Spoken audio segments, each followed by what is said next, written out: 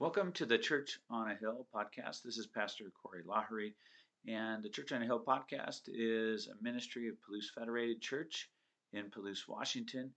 We are glad you joined us for this podcast, and we hope that this will bless you. Blood pumping, I tell you. All right, we're in the book of Revelation today. If you have your Bibles there or an app, you want to turn on and go to Revelation chapter 8 is where we'll be today. Easy enough to find in a Bible because it's the last book of the New Testament, last book of the Bible. We'll be following along using the outline there inside the program if you'd like to use that. And as always, if you'd like to fill out the Connect card with questions or comments or follow-up, personal convictions, prayers, what have you, we can receive those in the offering plate at the end of the service, or you can hand them to me after the service, and we will have a guided prayer time after the service today as well. The Bible is really a beautiful library of writings. You know, it didn't come down from heaven as a bound book, you know.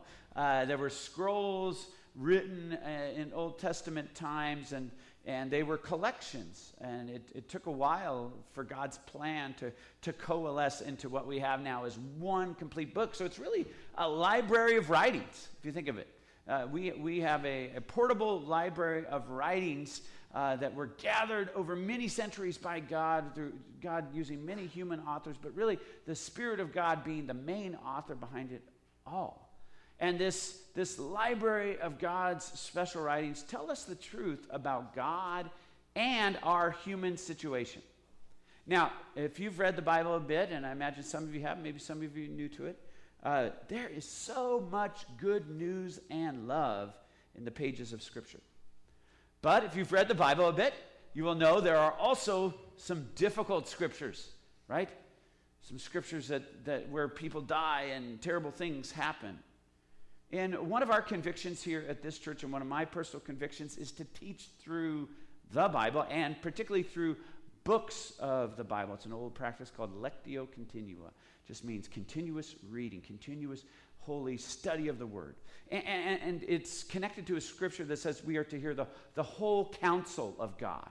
That's really not just what we want to hear, slices here and there, and topics that are hot for the day, but we need to hear the whole counsel of God. We don't skip over passages. If you've been here long enough, you know that, and that can be tough, right? And so journeying through Revelation is part of all that. It's part of this journey, and it can be tough sledding, I'm learning. Tough sledding, but it is okay. It's really okay. Now, part of the tough part, I just want to say, is that the imagery and the intenseness of that imagery that we're going to see is only ratcheting up in Revelation. So if you haven't buckled up your Bible belts, go for it, because it's going to ratchet up in the next few chapters. I mean, we're going to be talking about whores and dragons pretty soon. So, okay, but it is intense. And it's not only that, but there's connections to ancient times and historical work that the pastors and Bible teachers have to do when they teach Revelation that frankly takes extra work. You know, if I'm not a scholar of Revelation, which I am not, it takes extra work. But that's good for me, and it's good for the church, because it's the Word of God.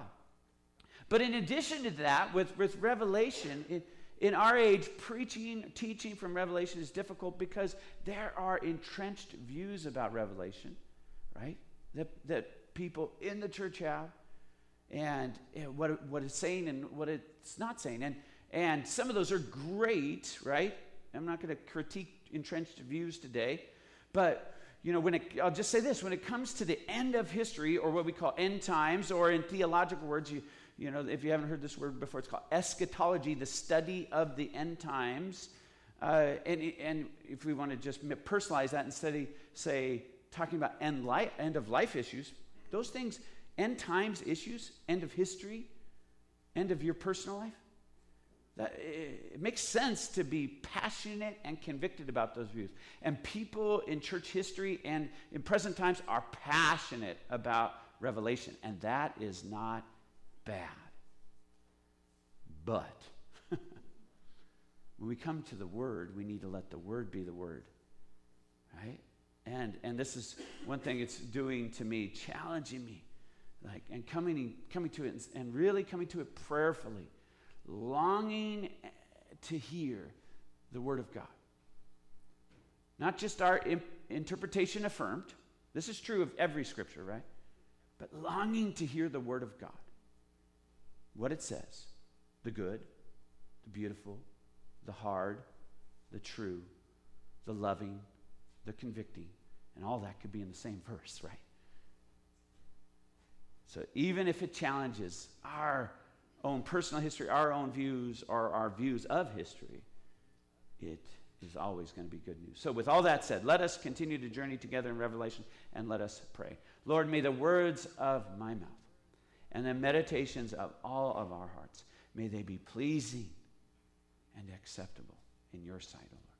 For you are the rock and redeemer. You are the writer of Revelation. You are the author and perfecter. You are the one that we should reverently worship. We should be in awe of you. We should fully follow you. We should have our lives founded upon you. And you can give us eyes to see and ears to hear your word rightly. So may your people listening here and online, Lord, may we be praying as we listen, that this would be an act of worship, that it's not an act of sermon critique time or can I get a nugget here and there, Lord? No. For me and for your congregation, may this be worship. May we be hearing of your Holy Spirit that you've poured out to us. This is a blessing that we get to be here today before your word, Lord. So may we pray for ourselves and one another. And may your people pray for me, that I would rightly teach your word.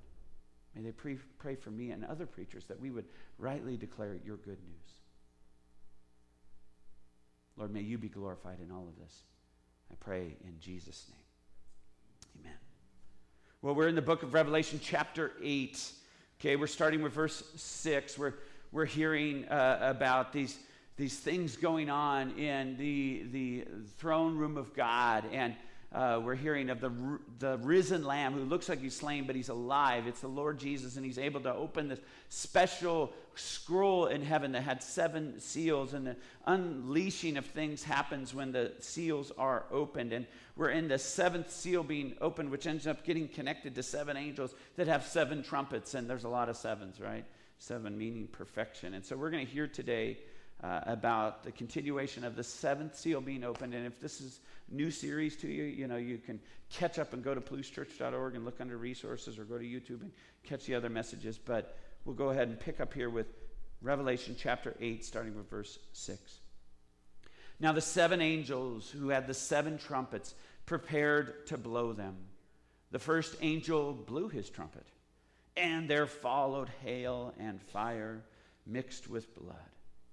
And these were thrown upon the earth. And a third of the earth was burned up, and a third of the trees burned up, and all green grass was burned up. The second angel blew his trumpet, and something like a great mountain burning with fire was thrown into the sea. And a third of the sea became blood. And a third of the living creatures in the sea died. And a third of the ships were destroyed. The third angel blew his trumpet, and a great star fell from heaven, blazing like a torch, and it fell on a third of the rivers and on the springs of water. The name of the star is Wormwood. A third of the waters became wormwood, and many people died from the water because it had been made bitter. The fourth angel blew his trumpet, and a third of the sun was struck, and a third of the moon, and a third of the stars, so that a third of their light might be darkened, and a third of the day might be kept from shining, and likewise a third of the night. Then I looked, and I heard an eagle crying with a loud voice as it flew directly overhead. Woe, woe, woe to those who dwell on the earth at the blasts of the other trumpets that the 3 angels are about to blow. This is the word of the Lord. Well, we see these first four angels and the first four trumpets. They remind us of the set of four we saw earlier in Revelation, the four horses of Revelation. But they also remind us of some things in the Bible's past. Reminds us of Exodus and the plagues that God struck upon Egypt in the book of Exodus. We see there in the book of Exodus, Moses and Aaron, they're called to communicate to the Pharaoh leader of Egypt.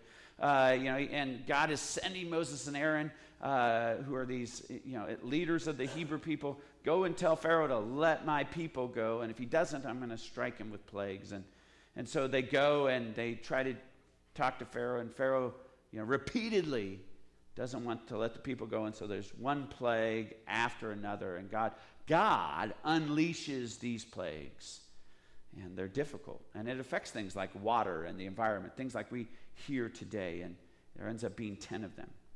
And so we see in the Bible, back there in Exodus and in other places, of God using hard things, God disrupting environments, God disrupting economy, God disrupting even family living situations, as he did in Egypt, in order to set his people free, in order that people might open their eyes. Now, back in Exodus's time, God gave Pharaoh options. They could have set the Jewish people free, but he chose to harden his heart and not repent. And we're going to see a similar situation here in the book of Revelation. So we see those parallels. And I want you to keep some things in mind. Keep some things in mind as we hear difficult things now and in coming texts in Revelation. First, God is never unjust or wrong. We accept that being true. We may not understand the mind of God, or we shouldn't completely, we can't. But we know this: God is never unjust or wrong.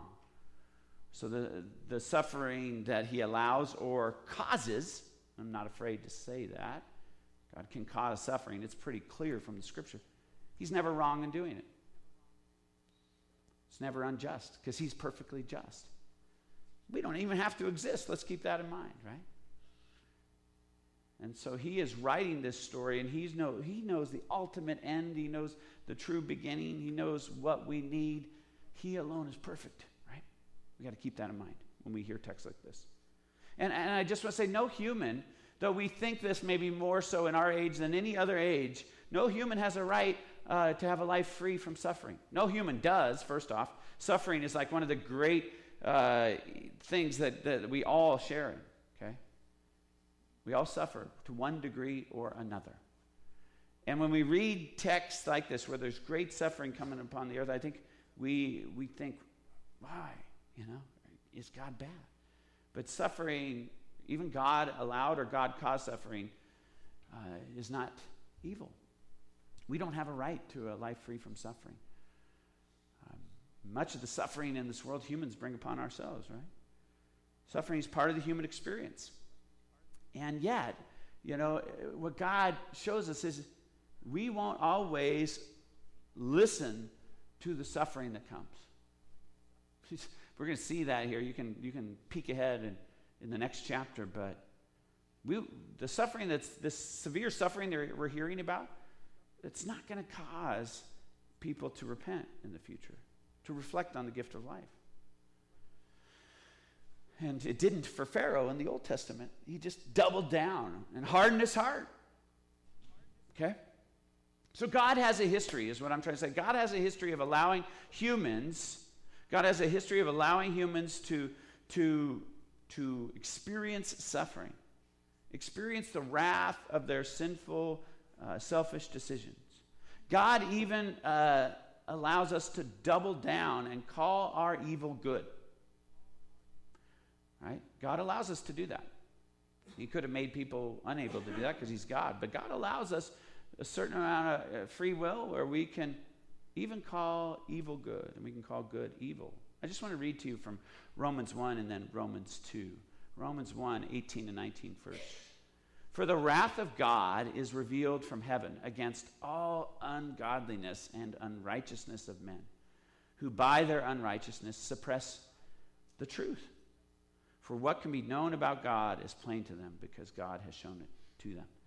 And I'm ripping this out of a great chapter of Scripture, out of a great book of the Bible that talks about what God's plan, and particularly in this section, God's wrath. But Paul is saying that there's some things that are obvious about God, but and that God's handiwork can be seen in creation. He's saying this in chapter 1 of Romans, but people won't see it, and God allows even wrath to be given against the ungodliness or the selfishness and the unrighteousness of human beings, and yet it doesn't wake us all up, right?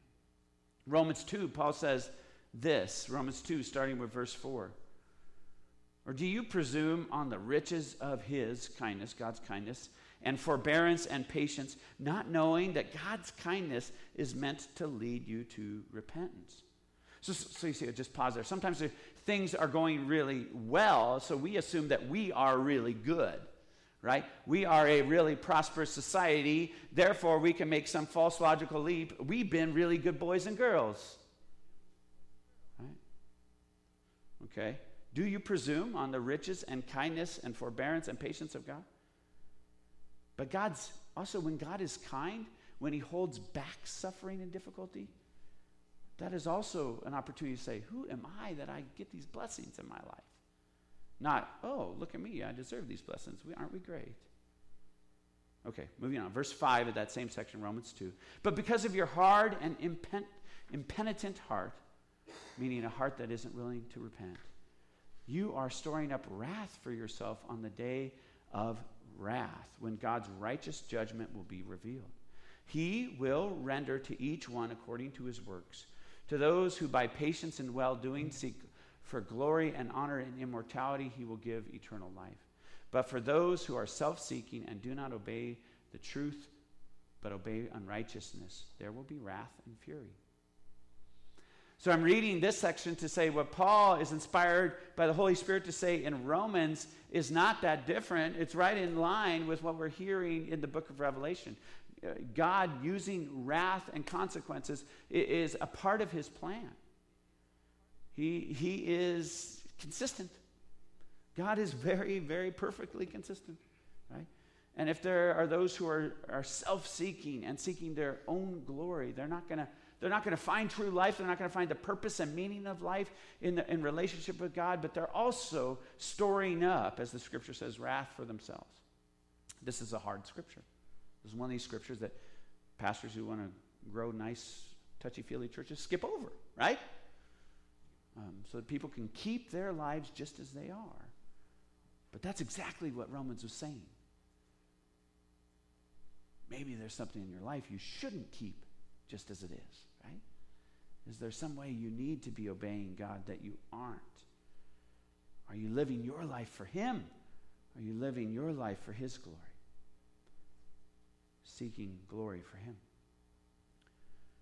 This is what Revelation, this book is such a gift to the church.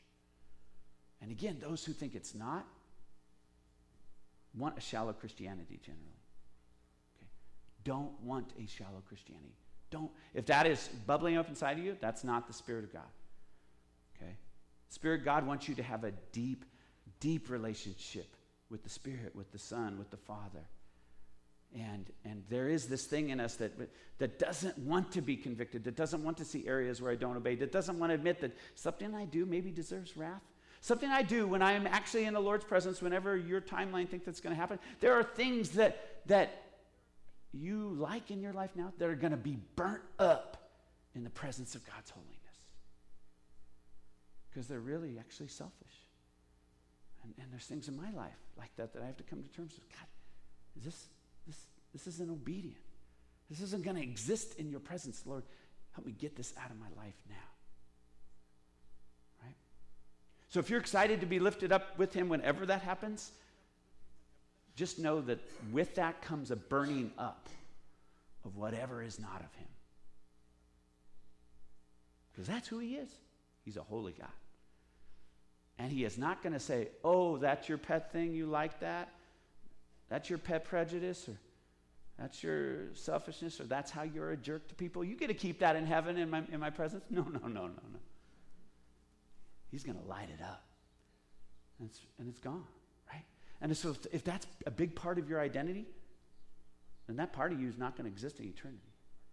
So the more of you that you want to start experiencing now in the Spirit, you can start experiencing the full life that Jesus says, I came to bring you life and life abundant, life to the full. You can start experiencing your God-given identity now with the same Holy Spirit that inspired the Bible can live in you now and start burning up those things now, right?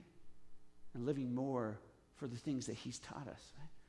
If you love God, you obey his commandments. You learn how to walk in his ways, to love others. And you'll have less of that stuff that has to be burned up by his wrath. Okay, so a deep question that Revelation makes us think is all this stuff. We're going to see all these things happen, some battles happen, some wrathful stuff happen. If this is a powerful God, right? Is he a bad God, people ask? If he allows such difficult suffering in the world and very difficult suffering in the end times is what we're seeing? Well, I want to read a lengthy section from Romans 9 to answer it, because I can't answer it better than Paul did in Romans 9, starting with verse 14, I believe. When Paul was saying that God can use difficult things for good things. And I'll just pause here and say people are saying we have the problem of suffering, and almost as an accusation against God. Like, I would believe in God if there wasn't suffering. No, you wouldn't. Okay? No, you wouldn't. You would still believe in yourself. Okay. So, Paul, I'll just stop with that and I'll go to Paul. Okay, Romans 9, starting with verse 14. What shall we say then? Is there injustice on God's part? By no means. For he says to Moses, I will have mercy on whom I have mercy, and I will have compassion on whom I have compassion. So then it depends not on human will or exertion, but on God, who has mercy. For the scripture says to Pharaoh, for this very purpose I have raised you up, that I might show my power in you, and that my name might be proclaimed in all the earth. So then he has mercy on whomever he wills, and he hardens whomever he wills. You will say to me then, why does he still find fault? For who can resist his will? But who are you, O man, to answer back to God? Will what is molded say to its molders, why have you made me like this? Has the potter no right over the clay to make out of the same lump one vessel for honorable use and another for dishonorable use? What if God, desiring to show his wrath and to make known his power, has endured with much patience vessels of wrath prepared for destruction, in order to make known the riches of his glory for vessels of mercy, which he has prepared beforehand for glory? Even us whom he has called, not from the Jews only, but also from the Gentiles. As indeed he says in Hosea, those who were not my people, I call my people. And her who was not beloved, I call my beloved. And in the very place where it was said to them, you are not my people, there will be people called sons of the living God. Okay. My point with what Paul is saying here is God is in charge. And we need to accept his plan. And can we say, well, can he still find fault with us? Absolutely. Your will is real, right? And yes, is he in charge and knows what's going to happen? And is there wrath and is going to burn up evil and sin one day and selfishness? Absolutely. But who are we to say back to God, I don't like that plan? We don't even need to exist. He was perfect before you were created, before I was created, before anything was created. He's just so loving and good that he wanted to make a creation that could experience life and his presence and love. And part of that is getting real with him. And he is trying to have us get real with him. And so we need to read Revelation with the Holy Spirit helping us have eyes open with this in mind, that God is in charge and we are not. That's like a big theme of the Bible. Pharaoh, God is in charge, you are not. Nope. Okay. He didn't get that. God saying, Corey, I am in charge, you are not. Took me about 19 years to get that. And then guess what? I've had to relearn it many times. But you have too, right? And so he says in the 4 trumpets, he says in the first one, he says, you think you get to control the land, the environment, the earth, the trees, the vegetation, the agriculture. I let you use it. I want you to be fruitful and multiply and feed each other. But I will have to show you that it is mine and I am in control. Right? You do not own it in that sense. What about the sea and all that is in it, the vast multitude of life? We haven't even explored the sea as much as we know about the moon, somebody told me. That's crazy. I mean, the oceans are just gigantic.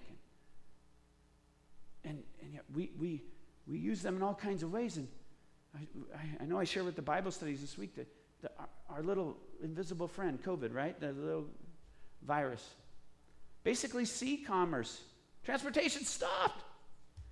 Giant ships stopped moving. God can say, you get so dependent on your economies and how you move things around oceans that I made. And you're getting all too self-centered. If I want to stop that, and I think he foreshadows what's coming in an ultimately later, but I think we've just had a foreshadowing in our age. If I want to briefly stop that, even with the tiny invisible virus that you can't say, I can stop all the ships of the world if I want to, God says. Just wait till I do something really big. Get real, he's saying. You're not in control of the seas. You don't even know where some of the waves come from. We don't. Did you know that? Things called rogue waves, we don't even know how to predict them, that have swallowed up whole ships. But we're so modern, aren't we? We don't control the seas. We don't own the seas. We don't own the land. Rivers and springs where we get our drinking water and we tap the earth for the water that we need, and God so really graciously provides, right? And yet, they're God's. And if he wants to poison them, to wake us up, that's his right. They're not ours. They're not ours to poison either. They're his. But again, God saying, if you won't drink on me and my living water, then maybe I'll take away some of your water and make you a bit bitter. Because if you're just going to get comfortable down there on earth, maybe you need a little bitter taste in your mouth. Because he loves us. We know if you're a parent, sometimes you've got to take things away from kids in the hope that they might wake up. Right? They wander onto the internet, which you could wander into anything on the internet. You don't say, oh, boy, you've been making some bad choices on the internet. How about we give you more access? Right?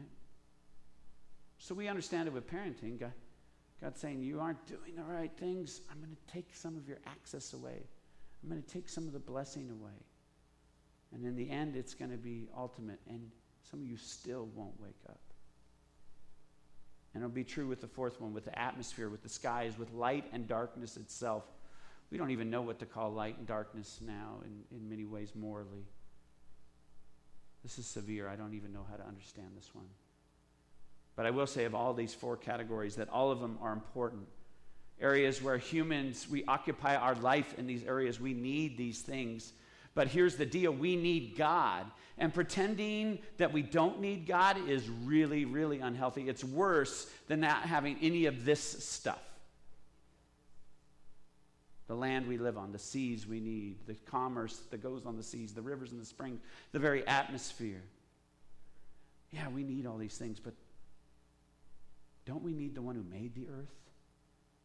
Don't we need the one who fills the seas?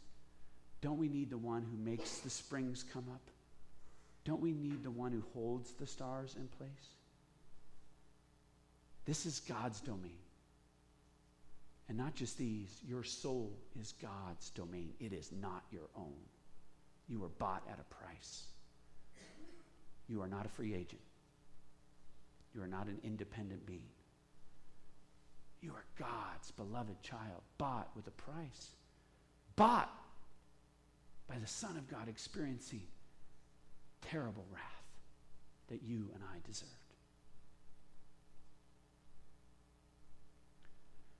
So the eagle. I like to think his name's Eddie.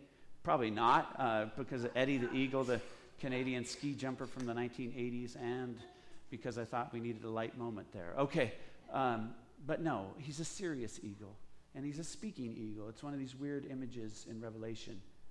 And he flies in, and the talking eagle, and he's very serious. This eagle, you see, in their mindset, is actually one of the symbols for Rome, the power of the time, a symbol for war as well. It's a symbol of power and strength. And here is an eagle flying over this terribly difficult scene and basically saying, it's going to get worse. It's going to get worse. God has caused this destruction in human history in the hopes that some would get their eyes off of the temporary, off things that cannot heal their souls, or worse, are making their souls sick with self-centeredness and selfishness. And the eagle is flying above it all and saying, will they listen? So is there hope with all of this? With the eagle telling us there's more difficulty to come. Is there hope?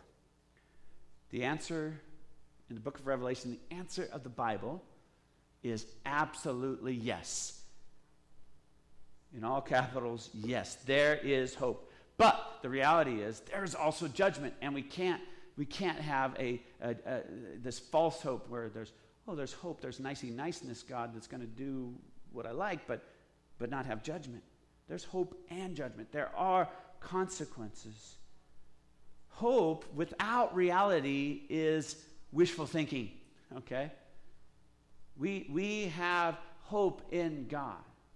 But God is a truthful God who tells us there are going to be consequences in the life that's unexamined and unrepented of. There are consequences in a personal life. And in a history that continues to get more and more selfish, as human history is doing, there will be consequences to an unrepentant and an unexamined human history where that we just think we're getting better, but we're getting less and less dependent on God. There will be consequences. And God says, but there's still hope. There's still hope for me. Because we must remember that in the middle of history, the God who is planning the end of history came into history. The Son of God came into history and experienced the terrible things we can do, right? And he knew we were going to do it to him. And he died a real death on the cross. And that Friday as he died, that gathering gloom, that darkness, that for 3 hours that gathered upon himself, that we reflected on this season of Lent, it was real because it was the power and the penalty and the wrath of our selfishness and our sinfulness coming upon himself. And if we would just believe and repent of our participation in that, we can have the deep hope of Jesus Christ that has taken the wrath upon himself. And he has done that for you if you've believed in Jesus.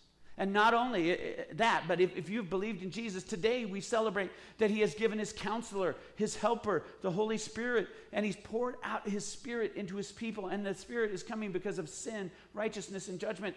Jesus said that. He says, I'll give you my Spirit. It will teach you that you do sin and that you need to be made righteous, and without me, you will face ultimate judgment. This is part of the Holy Spirit's job. One of his main jobs is to teach us about sin, convict us about sin, to show us our need for righteousness, to show us the reality of judgment. And that's a gift. And we need to, when we have the Holy Spirit in our lives, we just don't want the flashy stuff of, oh, let me have exuberant worship services, but Holy Spirit, convict me of sin. Deepen me. Where I am selfish and participating in things that are going to be burnt up or deserve wrath, show me how to be righteous. Show me how to obey. Show me how to be a more patient dad. Show me how to be more kind and loving to those I dislike. Show me how to be forgiving like you, Jesus. This is real stuff. This is the hope. The hope. There is hope when we admit the truth that our life is not in us but in God. And this is the theme of Revelation, that there is life at the end. We're going to get there one day, Lord willing. But the life is not in us. It's going to be from above, from God. The future, the best life, the full life now only happens when you have God as your foundation.